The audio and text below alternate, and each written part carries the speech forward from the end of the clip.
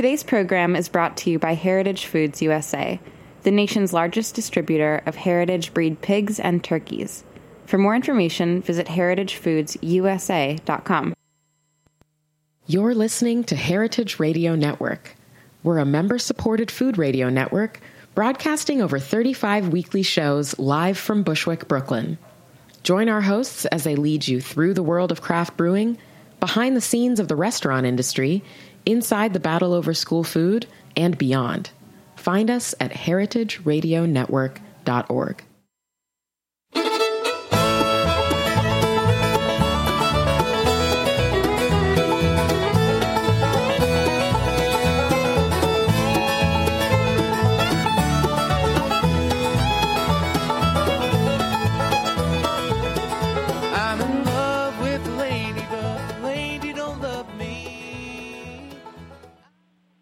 Hello, Greenhorns. This is Greenhorns Radio, radio for young farmers by young farmers, and today we're talking about radio, or actually we're talking about journalism in agriculture with Ildy Carlisle Cummins of the Cal Ag Roots, which is a project of the California Institute for Rural Studies, which, as you can imagine, studies rural issues. Hello, Ildy.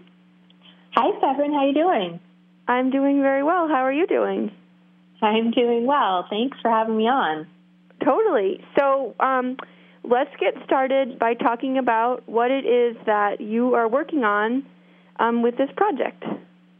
Sure, yeah. So as you mentioned, I direct the Cal Ag Roots project, which is something that I felt like we had a need for in the young food movement. And it's really a storytelling project that's designed to unearth the history of some important moments in the history, specifically of California farming, when it looks like things could have gone a different way. You know, a lot of folks in the food movement are trying to move this big beast that is the conventional agriculture and farming systems towards justice or towards sustainability. But you know, I felt like doing food movement work, I didn't have a great sense of how the current system developed and why it developed, and what were some of the important stories in the history of the development of the current farming system. So I thought it would be fun and interesting and important to dig around and see what which moments in the history of California farming really shaped the industry. And it's a project, like you mentioned, of a 40-year-old now. We just celebrated our 40th anniversary, a 40-year-old research institute that's an independent nonprofit research institute that's studied all different sorts of rural issues, like you mentioned, across California. So that was a good home for the project, which began a couple years ago. So for those of our listeners who are dedicated podcasters, and I know there are many of you, Ildy has made some podcasts that you can listen to for free, and maybe she'll tell us what a couple of them are about. Sure, yeah.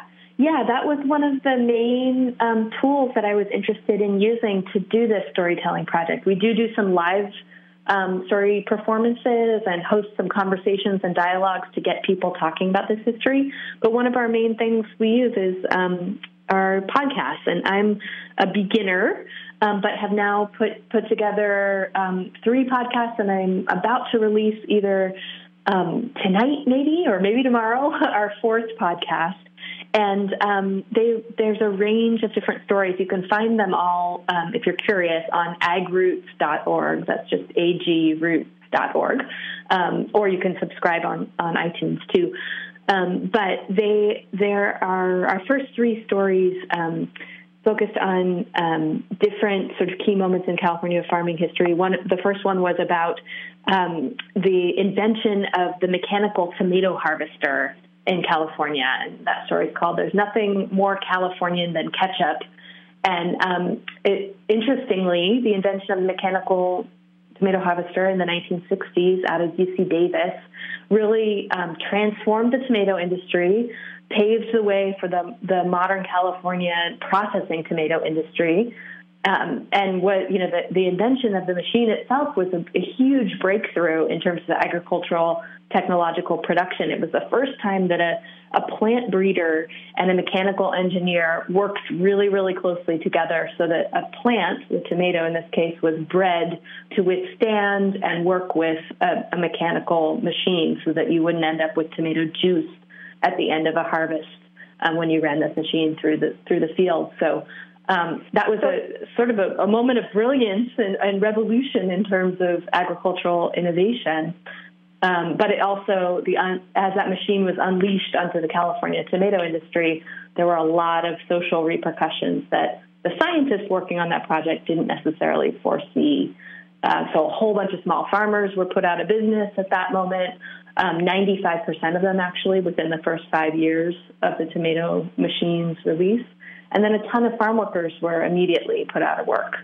And so that caused this huge social backlash, and it was really a flashpoint, an organizing movement an organizing moment that gave birth to some of the most important food movement organizations we've got in California, including my institute, but also the Community Alliance with Family Farmers, and some of the key food movement leaders were sort of born at that moment as well. So that's one example of the kind of story that we're digging into. I'm happy to talk about the others. Yeah, as well. I'd love to go through all of them. And I feel like I've just had a really nice conversation with a woman called Jo Gouldy, who used to teach at Brown and now teaches at SMU and wrote a book called The History Manifesto. And she had a little just kind of throwaway line during our conversation. Her work is about kind of longue durée history and subaltern, kind of histories of moments that either did or didn't crystallize in one particular direction or the other. And she says the whole notion of using history to justify the decisions that were made that give us this current present is a matter of ideology. So there's all sorts of moments when a trigger moment came along and was it destiny or was it the more powerful? We don't know. And that kind of re-examining those moments and the structure of those moments isn't just nostalgic, but it's actually critical for thinking historically about making the future. Yeah, I really believe that. Sounds like I should talk to Jo Gouldy. I could learn a lot from her, but that is really the philosophy of this project.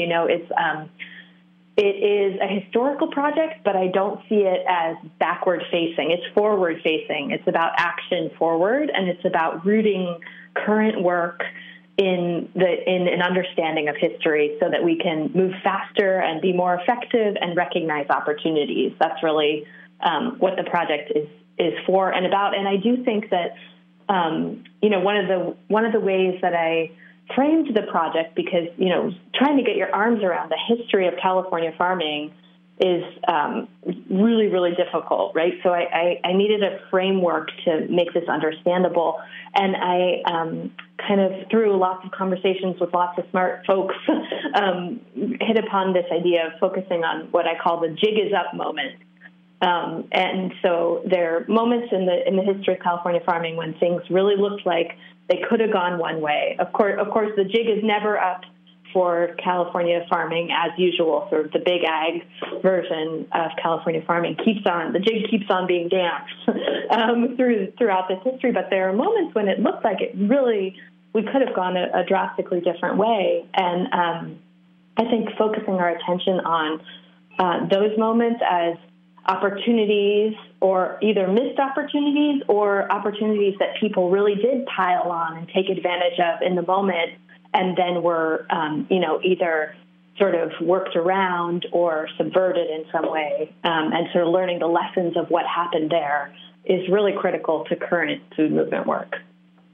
So learning why those deflections did not work, or in kind of diagnostic way. So let's talk a little bit just in terms, before we move on to the other two episodes, if we could delve into some of the questions that your history project, like the research that you did on this machine, which is also memorialized in a book called Hard Tomatoes by Jim Hightower.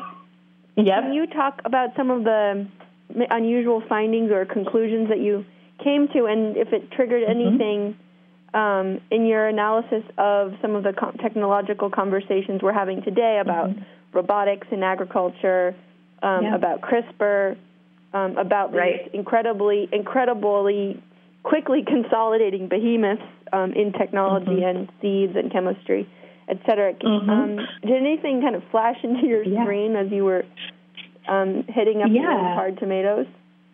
Yeah, well, a couple of things, I guess, and one of them I sort of started to talk about there, but the fact that this moment, with the invention of this mechanized tomato harvester, could birth both the sort of, the modern processed tomato industry that is pretty highly mechanized and that is dependent on this.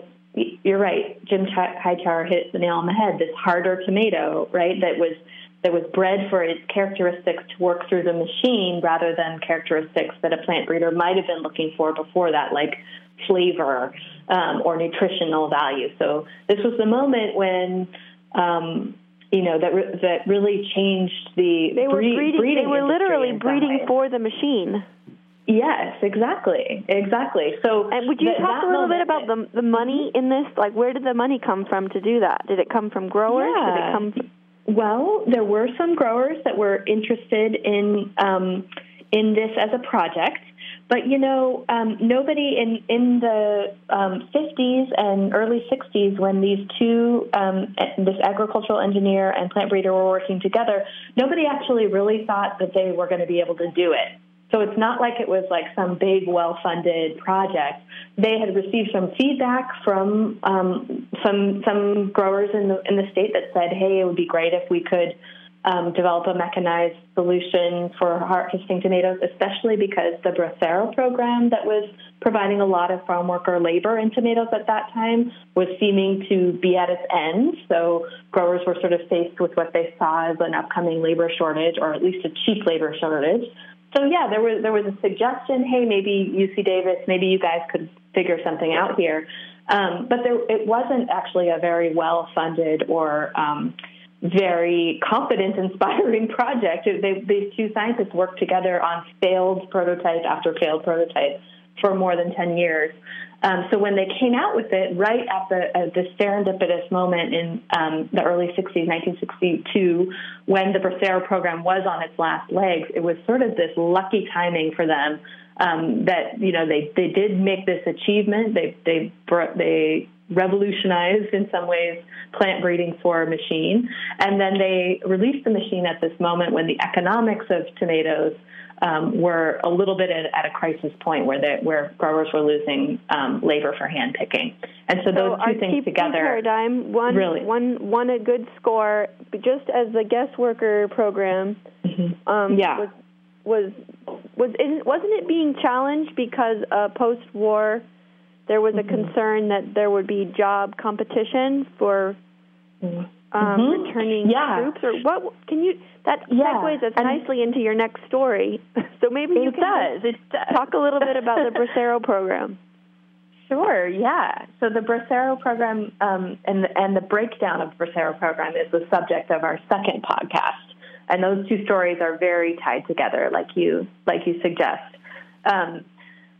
And yes, after the war, so before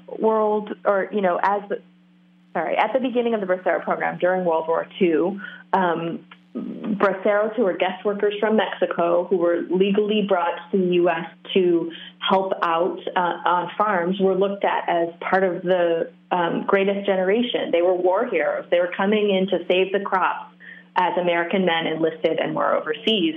And at the beginning of the program, they were paid fairly well in terms of, wages that they could earn back home in Mexico. The wages were much higher here.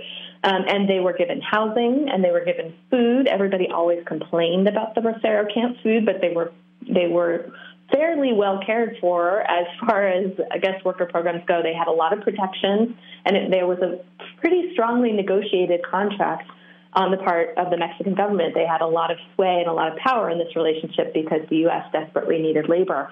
And so the situation for braceros entering the country in the 40s when the program first started were actually relatively good. As the decades went on, and yes, men came home from the war, there was less of a labor shortage, the conditions really drastically deteriorated. So, by the 50s, Mexican workers crossing the border are faced with really horrific border inspections, and they're sprayed with DDT, they're cheated out of wages when they get here, and there's just sort of this whole running catalog of abuses that start to ramp up as the program ages and as there is more competition for those jobs. The bottom sort of falls out of the guest worker program. And eventually, there are various folks who are cataloging these abuses. One of them is this guy, Ernesto Galarza, who's a social science researcher, and he's really communicating with a lot of braceros and writing to legislators and sort of cataloging these abuses. And a couple of young organizers, activists, whose names everybody knows, Cesar Chavez and Dolores Huerta, really kind of cut their organizing teeth in helping to defeat the bracero program, which folks are claiming is very abusive, and it is by the 1960s when they come along and start organizing, and so. And wasn't part of their point also that the braceros were not able to organize, and that there was this kind of typical tactic of divide and conquer that we perceive in so many labor struggles, so many colonial labor configurations where you have different classes of overseers and petty landlords and informal workers and part-time peasants and full-time farm workers, and you just have this fracturing of the labor classes. It's true. Yeah, that is the case. And in the early organizing stages of the UFW, both Dolores Huerta and Cesar Chavez are Mexican Americans. They're first-generation Mexican Americans, and they are really wanting to organize settled, legal Mexican American families who are at this time farm workers in California. Many of them are. And so their strategy actually in the early days, and this is part of what is revealed in that second story, and a hard reality, but something that we need to sit with and think about, their strategy really is ending an abusive program, yes, in the bracero program, but the other sort of side of that strategy was they really wanted to close the border as tightly as they could, and there actually was a division in terms of organizing settled legal families who were welcomed into the UFW in the early days, the United Farm Workers Union, as it was beginning, versus undocumented Mexican immigrant workers. And some folks like this Don Villarejo, who founded our organization, he thought that was a brilliant move. He witnessed that as a way for Cesar Chavez and others to get their arms around a group of people who could be organized and who would be consistently around in places and with sort of a community organizing philosophy. It made sense to work with folks that were legal residents and folks who were settled in communities. But that did mean that as the bracero program ended and there was no further legal path for Mexican immigrants, many of those workers became undocumented, and they continued to come across the border because there was a labor need, and because wages in Mexico were so bad. That there's a colonial differential right there for you, right? Why can't people make a living in their rural communities in Mexico? It has everything to do with their neighbor to the north in some ways, the U.S., So a flood of people continues to come across the border, and in the early days, UFW organizing did not include immigrant workers or undocumented workers. So from a very kind of basic sense, It's almost like a strategy to control the supply of labor, because if you control the supply of labor, then labor can be paid more fairly, whereas if it's a permeable, endless supply of bodies willing to do this brutal work, then you just pay less. And this is, of course, the situation that we have to this day.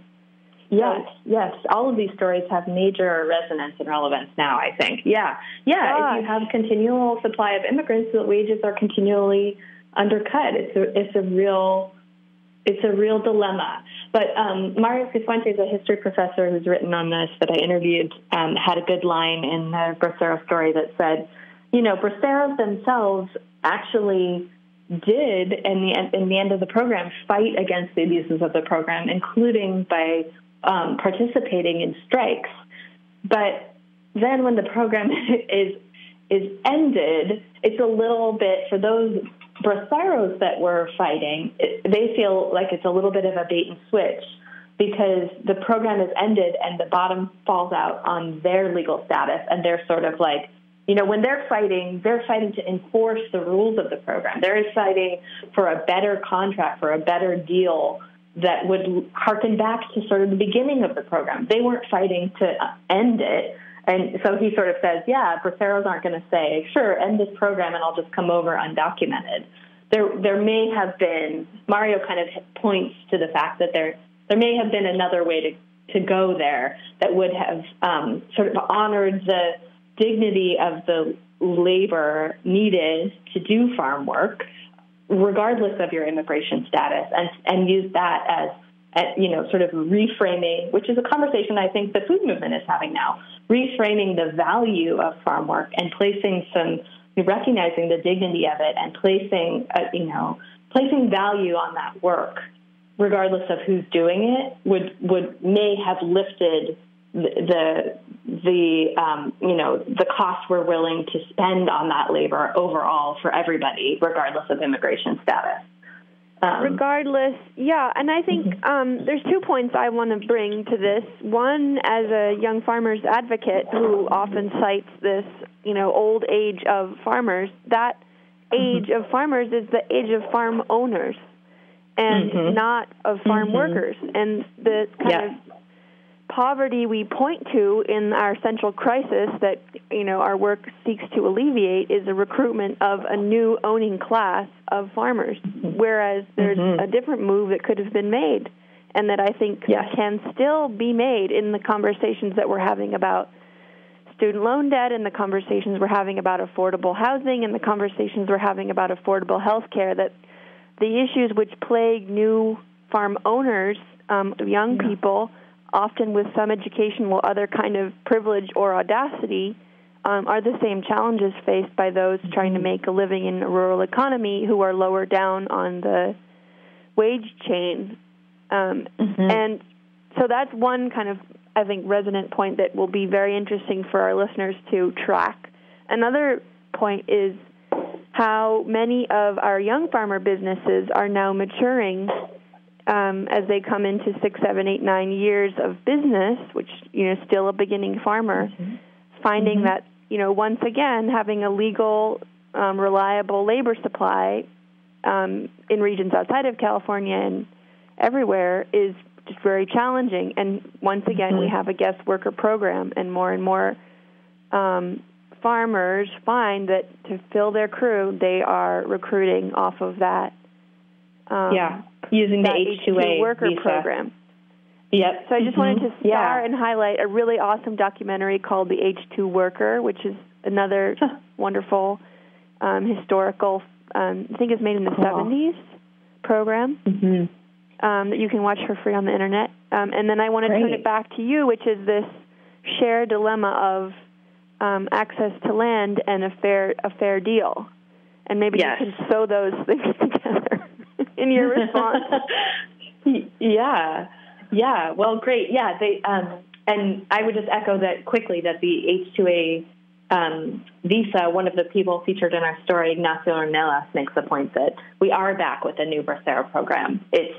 We're not calling it that, but it's the H-2A program, and it's got as many problems, if not more, as the Bracero program. And we need to just be really direct and honest about that, and then look at it for what it is and try and make it better. Do you have any sense? So yes. Maybe you don't have it right now, fresh off your brain with a new baby, but do you have a sense of the percentage of farm labor that is under guest work, under legal status and illegal status at this time in the United States? I do not have that number, and those numbers are notoriously difficult to get a hold of. I'm working on a farm worker housing survey right now in our area, and even getting your mind around how many farm workers we have, it's a sort of it's hard to peer into that black box, especially when people don't have legal status. So there's a lot of guesses, but those are very difficult numbers to come by. Okay, that's good knowledge to know that we don't know. Yeah, we don't know. Yeah. Let's talk about land, because we know we need land. Quickly, yeah. It sounds like we're almost at the end of our time here, right? But we can go in another 5 minutes. Okay, great. Yeah, our third story in our first series was about an amazing organizing effort and group called National Land for People, and they were looking to, really, they had a vision for redistributing land in California's Central Valley and across the western states. And they were doing that. They were trying to achieve that massive project, by trying to get the Bureau of Reclamation, which is the department that authorizes and oversees and enforces regulations related to water development projects, among other things, in the West. So they were trying to get the Bureau of Reclamation to enforce a long-standing rule that had been on the books for a century, that said if you were receiving federally subsidized water from all of the variety of ditches and dams and irrigation projects that were built with federal money in the West, if you were receiving water from those projects, you could own a property up to, but no larger than 160 acres. If you had land if you're watering land that was larger than 160 acres, you could do that for a 10-year period, and then you had to sell off that land at pre-water prices, so essentially dirt cheap. And that 160 acres was inserted into the Reclamation Act as, with a sort of homesteading vision in mind about how we were going to settle the West. I want to interject something, because this is federal money, so this is also East Coast money and East Coast kind of values and that were a part of a huge, tremendous, like mega, giga huge movement of rivers through, world-changing scale of concrete dams to rejigger the way that water flowed across this other half of the continent. And an incredible nation-building vision that, obviously had some strings attached and didn't. And then, of course, we ended up with a lot of crookedness. Right. That vision was never enacted. Those rules were never enforced. And in the 60s and 70s, a group of activists happened upon this rule, were pointed to this rule by a wonderful economist, Paul Taylor, married to the famous Dorothea Lange, photographer. Paul Taylor sort of, pointed this activist group to the fact that this rule wasn't being enforced, and this journalist and activist organizer, George Ballas, founded an organization called National Land for People that was designed to raise as much stink, as much public attention, get as much public attention to the fact that this rule wasn't being enforced, particularly in California's Central Valley. And he did everything from publishing, newsletters that used really radical language about the wave of water crimes happening throughout the valley, to hosting reality tours where he brought people from urban areas on buses, to the crime scenes that he would point to, and he would sort of show the ways that bigger growers were just flagrantly ignoring this law. And this group raised the profile of these crimes to the point, to a high enough level where there was a national debate over these issues, and they filed a suit that they won again and again and again against the Bureau of Reclamation, claiming, pointing to the fact that they weren't enforcing the law. And they won their suit all the way up to the Supreme Court, and they actually won in Supreme Court as well. And by the late 70s, it looked like the Bureau of Reclamation was going to have to act, and they began holding hearings throughout the West and in California about how they were going to begin to enforce this land redistribution, essentially, this carving up of these big tracts of land into 160-acre parcels and the sale of those parcels for dirt cheap prices, which could have entirely transformed the face of farming. Land that, for instance, again, here's where the jig is not up.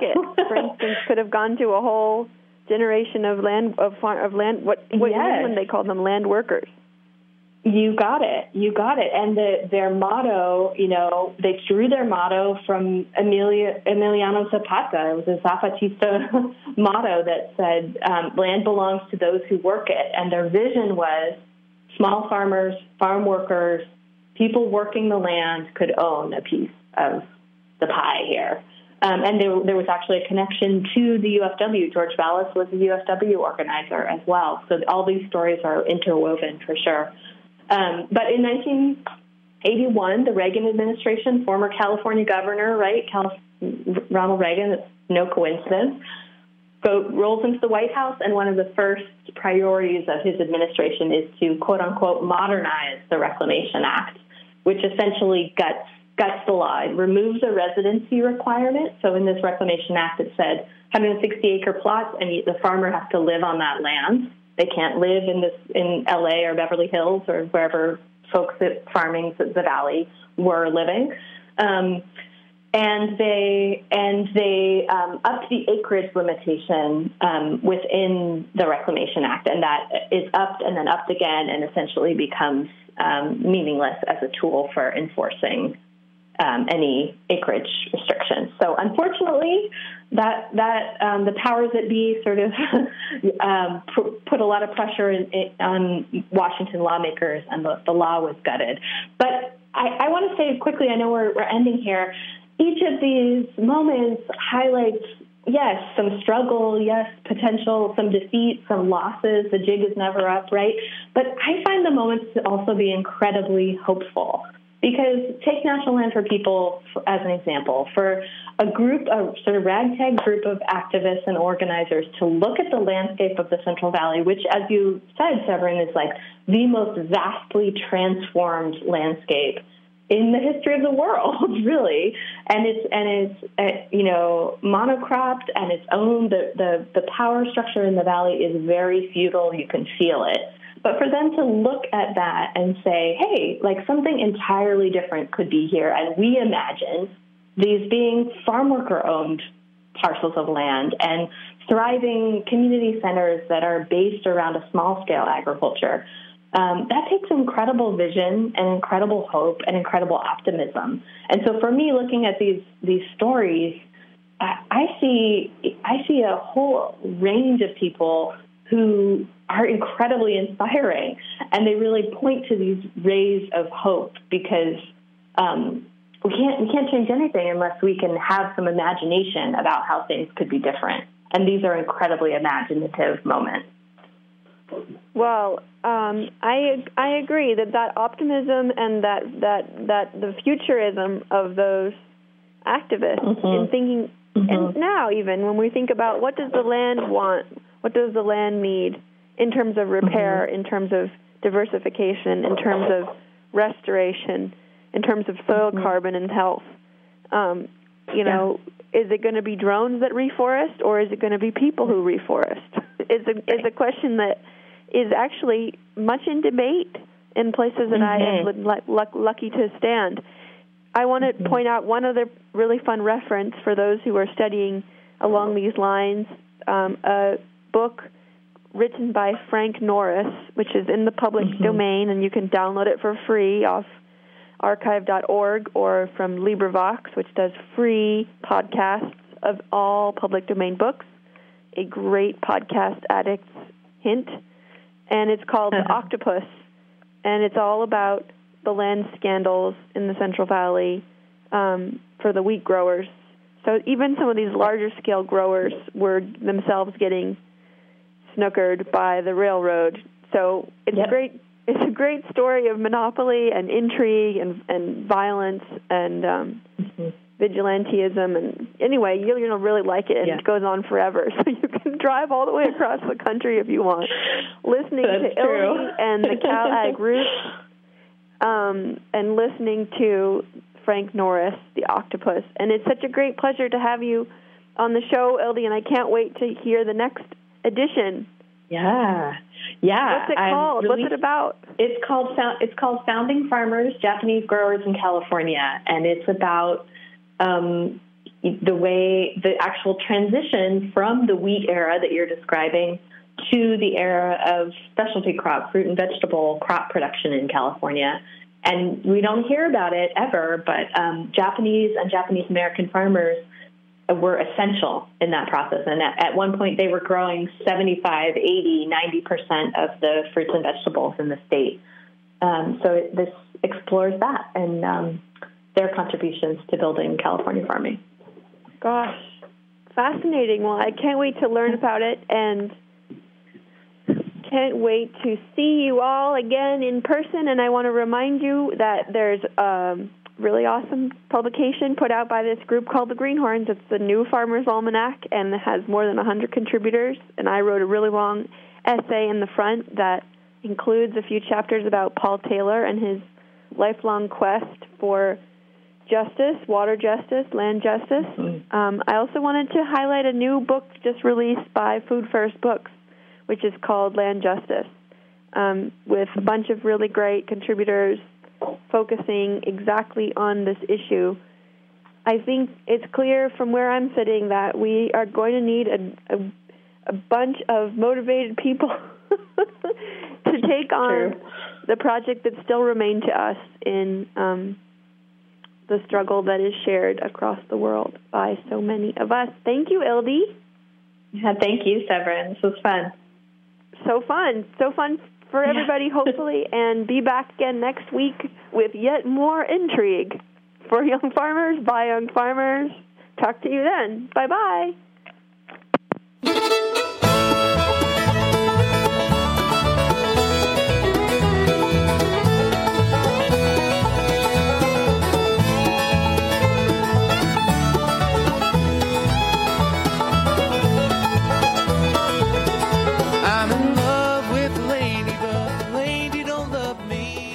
Thanks for listening to Heritage Radio Network, food radio supported by you.